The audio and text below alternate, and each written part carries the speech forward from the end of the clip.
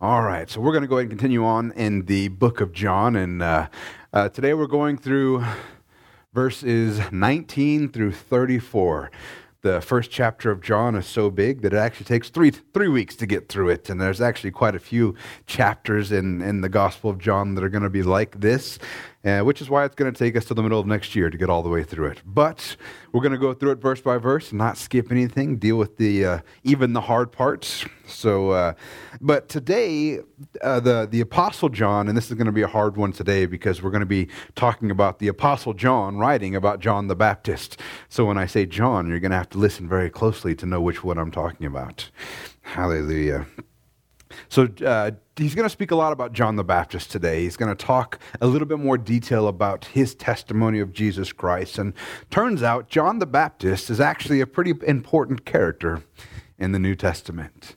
If you don't know this, but he was mentioned almost 90 times in the New Testament.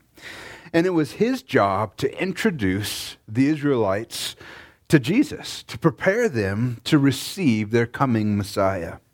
And he called people to repentance, and then he had them demonstrate that repentance by being baptized and then calling them to live their lives in accordance with repenting.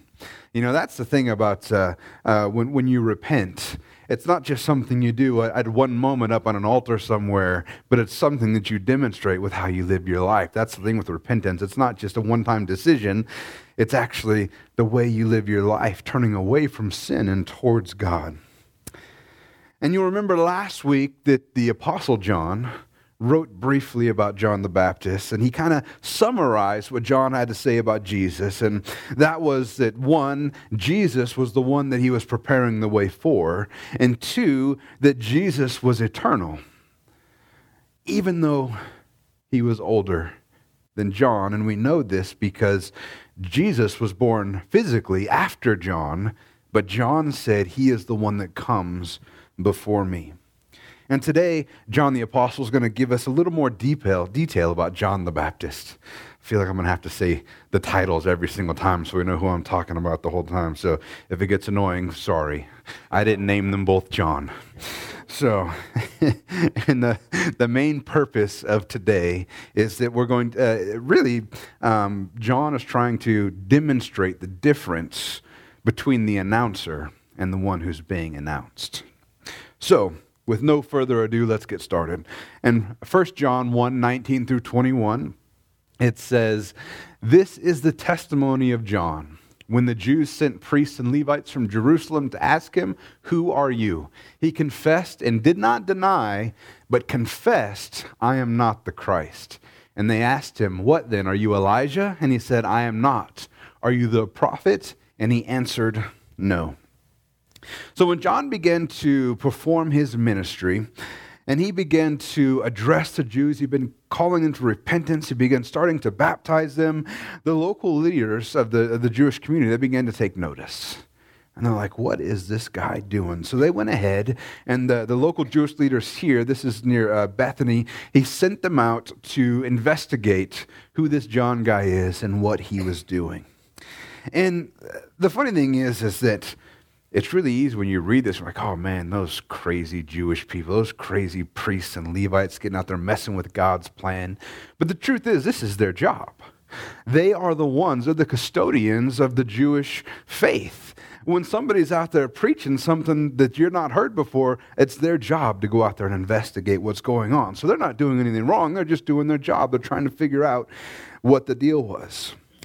And they wanted to, we realize, in hindsight, that they didn't understand that John was actually preaching the right thing, and they don't get it. And we see throughout the entire New Testament that they're always going against what God is trying to do through Jesus. But the reality is they were doing the right thing. And the truth is, if somebody came to me and they wanted to preach in our church, I need to know who they are. I need to get to know them. I need to know what message they're going to preach, because ultimately I'm responsible for what messages are preached from this not a stage pulpit, whatever you want to call it, this small carpeted area up here where I preach from. And the reality is it's my responsibility for who's going to preach. So I'm going to investigate, well, what message are you going to preach?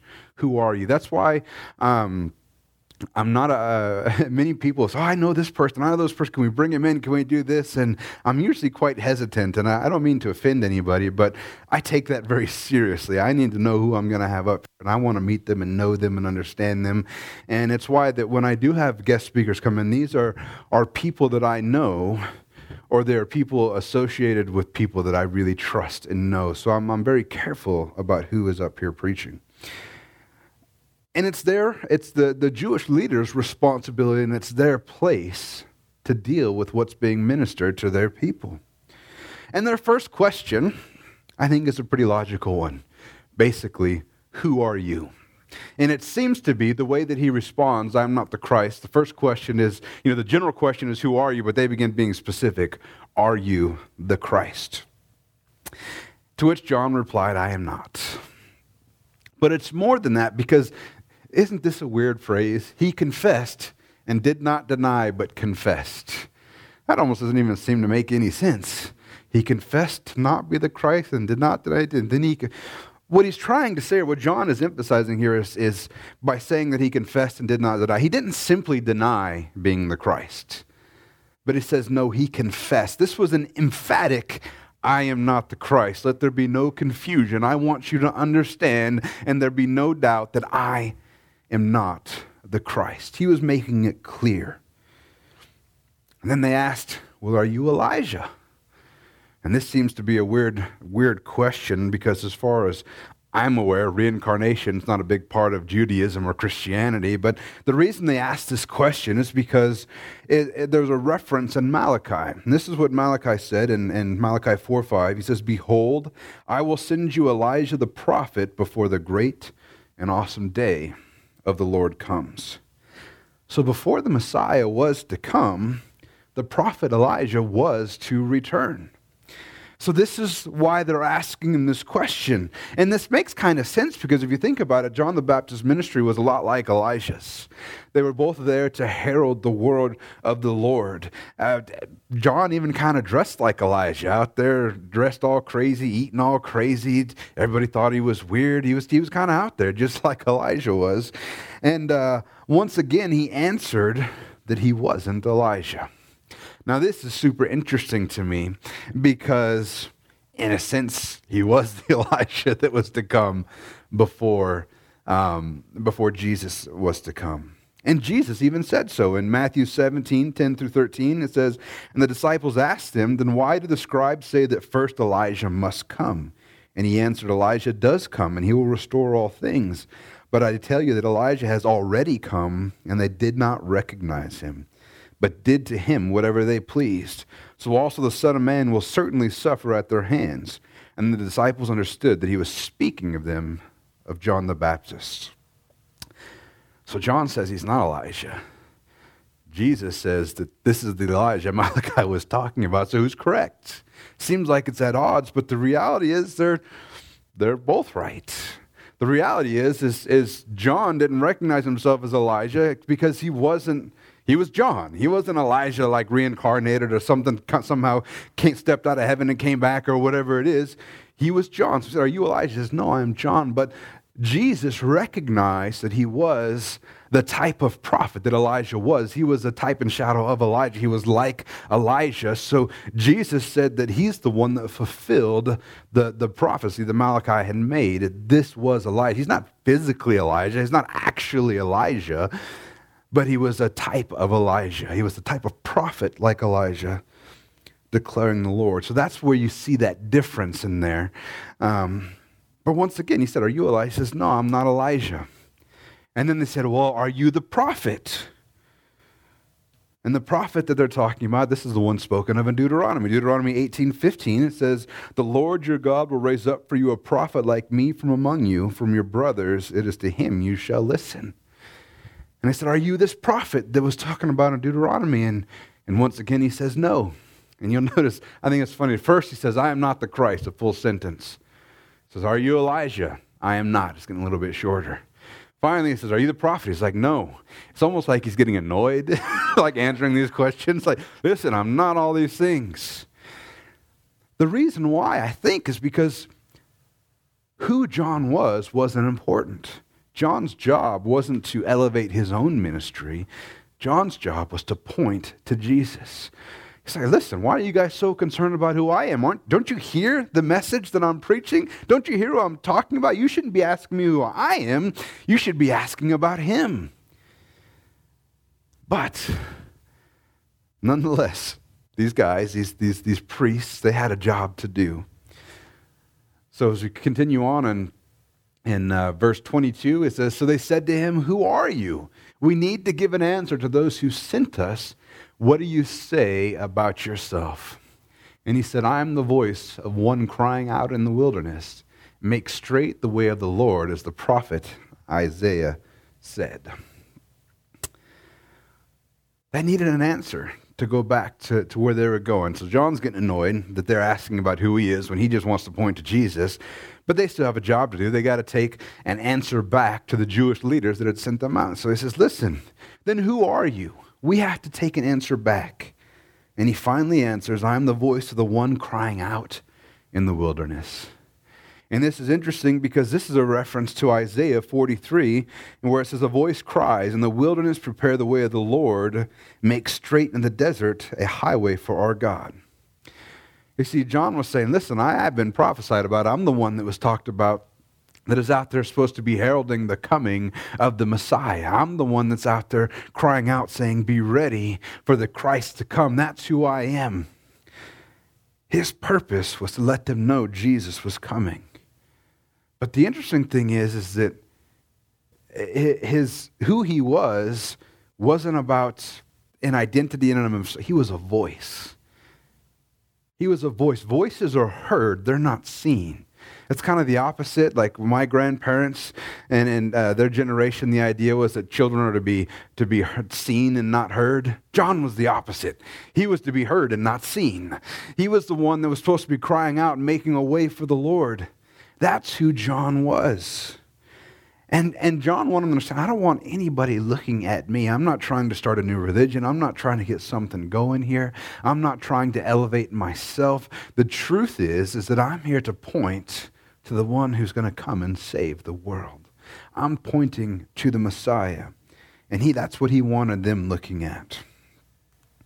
And then it continues on in verse 24 through 28. He says, now they had been sent from the Pharisees. And they asked him, then why are you baptizing if you are neither the Christ, nor Elijah, nor the prophet? And John answered them, I baptize with water, but among you stands one you do not know, even he who comes after me, the strap of whose sandal I am not worthy to untie. These things took place in Bethany across the Jordan where John was baptizing. So now we find out it was actually the sect of the Jews called the Pharisees that went ahead and sent these priests and Levites to question John. And the Pharisees were actually a pretty strong and important sect of Judaism at the time. And as I was studying and researching this is what the Bible Knowledge Commentary says about them. It says, one, they had great power and authority among the Jews that were of this time. And not only that, they were the most influential sect of Judaism in the current Jewish community at the time. They held a very strict interpretation of the law, and they were the only minor group to survive the Jewish War of AD 66 to 70.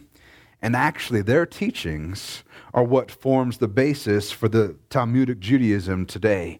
Talmudic Judaism is what they refer to as Rabbinic Judaism. As far as I understand it, it's what has basically replaced the Judaism that required sacrifices and the temple. So it's the Judaism that came up after that. It's called Rabbinic or Talmudic Judaism. But the Pharisees' teachings were the only sect that survived that war, and that's actually what makes up the basis of what most Jewish people of the Jewish faith hold up today. And now they want to know, and this is a legitimate question, listen, if you're not any of these people, if you're not Christ, Elijah, or the prophet, basically if you don't have a title, if you don't have some sort of authority, why is it then you are baptizing? What gives you the right to be baptizing these people? And an even bigger thing that I found out when I'm studying this is the Jews weren't unaware of baptism. But when Jews baptized, they would baptize Gentiles who wanted to adopt the Jewish faith, which ironically is what the Jews were called to do, was to go out and actually make converts of the whole world. They're supposed to convert everyone to Judaism. That's what they were supposed to do. But they went ahead, and when a Gentile wanted to adopt the Jewish faith, they would go ahead and baptize them into the faith. But Jewish people didn't get baptized. They were already in the faith. So now we have John not baptizing Gentiles, but now he's baptizing Jews. They probably thought he was trying to start his own thing. He was baptizing them into his new thing, but that's not what he was doing. The reality is also that they're asking you basically, if you don't have a title, whose authority are you doing this under? John wasn't baptizing under the authority of men. He was baptizing under the authority of God. God is the one that sent him to do these things, to baptize. And then he once again says, listen, I'm going to differentiate my ministry from the one who comes. I'm going to point out once again that I don't want you looking at me. I'm actually pointing for someone who is to come. So he takes this opportunity to say that, listen, I'm talking about the Messiah. I'm pointing to him. He says, listen, I baptize with water, but among you stands one who you do not know, even one who comes after me, the strap of whose sandal I am not worthy to untie. Saying there's someone coming that is so much greater, that is so much better than me. I don't know why you're so concerned about me. I keep pointing to this other guy who you should be focusing on. I keep pointing to the Messiah. I keep pointing them to Christ. I keep saying this over and over and over, but all you guys want to do is know about me. What is your malfunction? This is the guy you need to be worried about. I'm not even worthy to untie his sandal. The one that was coming after him, the one he was heralding, was so much greater than him. Jesus was the important one, not him. Then it continues on in verse 29. This is the next day. It says, the next day he saw Jesus coming toward him, and he said, behold, the Lamb of God who takes away the sin of the world. This is he of whom I said, after me comes a man who ranks before me, because he was before me. I myself did not know him, but for this purpose I came, baptizing with water, that he might be revealed to Israel. So this is the day after the Jews had come and began grilling John, trying to figure out who he is and what he was doing there and what right he had to do it. And as John was baptizing, he sees Jesus approach, and he declares, hey, listen, this is the one I'm talking about. It's likely that even some of those people that were grilling him yesterday were there, and he's like, you remember yesterday you asked me all those questions? This is the guy that I was talking about. He's coming up right now, and he declares that Jesus is the Lamb of God that takes away the sins of the whole world. And this imagery of a lamb would have been immediately recognized by the Jewish officials, the leaders, and even just the regular Jewish people there. They would have immediately recognized and associated this with either the Passover lamb, which you can read about in Exodus 12, or the lambs used in the daily sacrifices for atonement. And you can read about those in Leviticus 14 or Numbers 6 if you're interested in more detail about those sacrifices. In addition, the prophet Isaiah spoke prophetically of the Messiah being like a lamb led to the slaughter. And this is in Isaiah 53:7. It says, he was oppressed, he was afflicted, and yet he opened not his mouth, like a lamb that is led to the slaughter, and like a sheep that before its shearers is silent, so he opened not his mouth. Already had this imagery of Jesus being a lamb, a sacrificial lamb had been prophetically spoken of. They're used to this idea. And John says, listen, this is the Lamb of God who takes away the sin of the world. Because the blood of Jesus Christ would actually atone for all of our sins. And it would keep us from the judgment to come, just like the blood of the lamb on the doorposts in Egypt that kept those who had the blood on the doorpost. It kept them from the judgment of God that came when the angel came to kill all the firstborn sons. Jesus' blood was going to cover us just like that.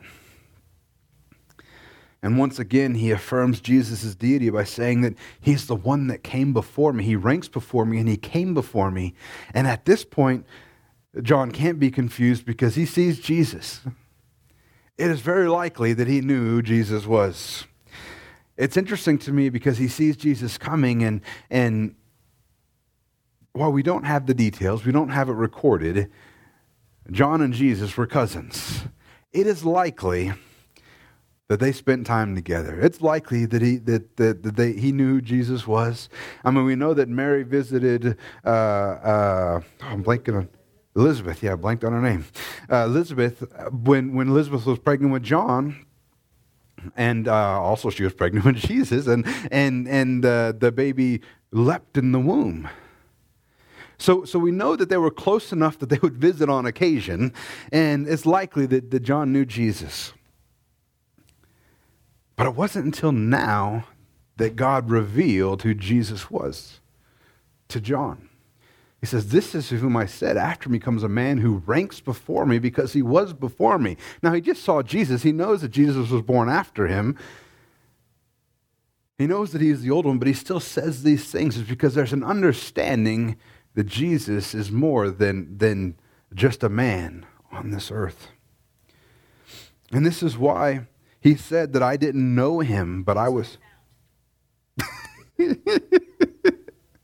Google tried to help us, or iPhone, Siri. But this is why, man, I'm all lost now. But this is why John said, I didn't even have to add you to the sermon and you made the sermon. What's going on here? One of her biggest fears is that I'm going to use her as an example in a sermon. So now she just used herself. So that's why John said, I didn't know him. It's not that he didn't know him physically. He had to have known who Jesus was, but he didn't know up until this time that Jesus was the one that God had spoken to him about, who he was heralding in. And then he begins to realize this is the one that was sent to take away the sins of the world. I didn't know him, but this is the purpose I came baptizing in water so that he would be revealed to Israel. And then one final note before we leave this part. It's interesting to me as it says, the Lamb of God who takes away the sin of the world. You see, when Jesus came, he didn't just deal with the sin of those who would one day believe. He didn't just deal with the sin of a subset of people on this earth, but he dealt with the sin of the entire world. This means that sin has been dealt with, period. Jesus has dealt with sin. No one is going to hell for their specific sins. They're going to hell. Anybody who's going to hell is doing so because they didn't put their faith in Jesus Christ and accept him as their Savior and receive that free gift of salvation. And it's not until they reject this free gift of salvation that they're actually put in a position to pay the penalty themselves for the sin that they committed. Now, I understand that the Bible says that those who are living in sin, they're storing up wrath for themselves in heaven. So if you go to hell, if you reject that free gift, you are going to give an account for your sin because it's storing up for you. But until you reject that free gift of salvation, that sin is dealt with. It's the body of sin is dealt with. And the only reason you're put in that position is by not accepting Jesus Christ, not your individual sins, amen, because he died for the whole world. Every single person. Amen. So then in verse 32, as we go on, after that little aside, it says, the next day he saw... that's not 32. There you go, the clicker worked. Verse 32, and John bore witness. I saw the Spirit descend from heaven like a dove, and it remained on him. So now this event is actually described in Matthew's gospel as well. And this is where John the Baptist is actually baptizing Jesus. John doesn't go ahead and go into great detail of what happened. But we can read about it in Matthew 3, verses 13 through 17. It says, and Jesus came from Galilee to the Jordan to John to be baptized by him. And John would have prevented him, saying, I need to be baptized by you, and do you come to me? But Jesus answered him, let it be so now, for this it is fitting for us to fulfill all righteousness. And then he consented. And when Jesus was baptized, immediately he went up from the water, and behold, the heavens were opened to him, and he saw the Spirit of God descending like a dove and come to rest upon him. And behold, a voice from heaven said, this is my beloved Son, in whom I am well pleased. So now we have this this picture or this reality of Jesus coming to be baptized by John. And every scholar agrees that baptism in those days was full immersion baptism. There was no sprinkling back then. If you got baptized, you were put in the water and you were taken out of it. And when Jesus was baptized, we're already seeing a picture of his death, his burial being put under the water, and then his resurrection being pulled back out of the water. And those things, that's why Jesus said, let's do this. It's fitting for righteousness, because those things were a picture of Jesus fulfilling all righteousness when he actually went to the cross, died, and then rose again for our sins. And even when we are baptized now, that is what we're doing. It is a representation of us, by faith, dying with Christ, being buried, and then rising again to newness of life. And then also another thing that I find interesting is that here is one of the few times that you see all three persons of the Godhead, of the Trinity, present at the same time. In this story, we know that Jesus is physically there. He's the one being baptized. And then we see the Holy Spirit descending like a dove onto Jesus. And this is always an interesting phrase to me. A lot of people, when you see a picture of this, you actually see a little glowy dove or something coming down. It doesn't say he was a dove. It says he descended like a dove, which means he came out of the sky and flew down on Jesus. That's how I understand it.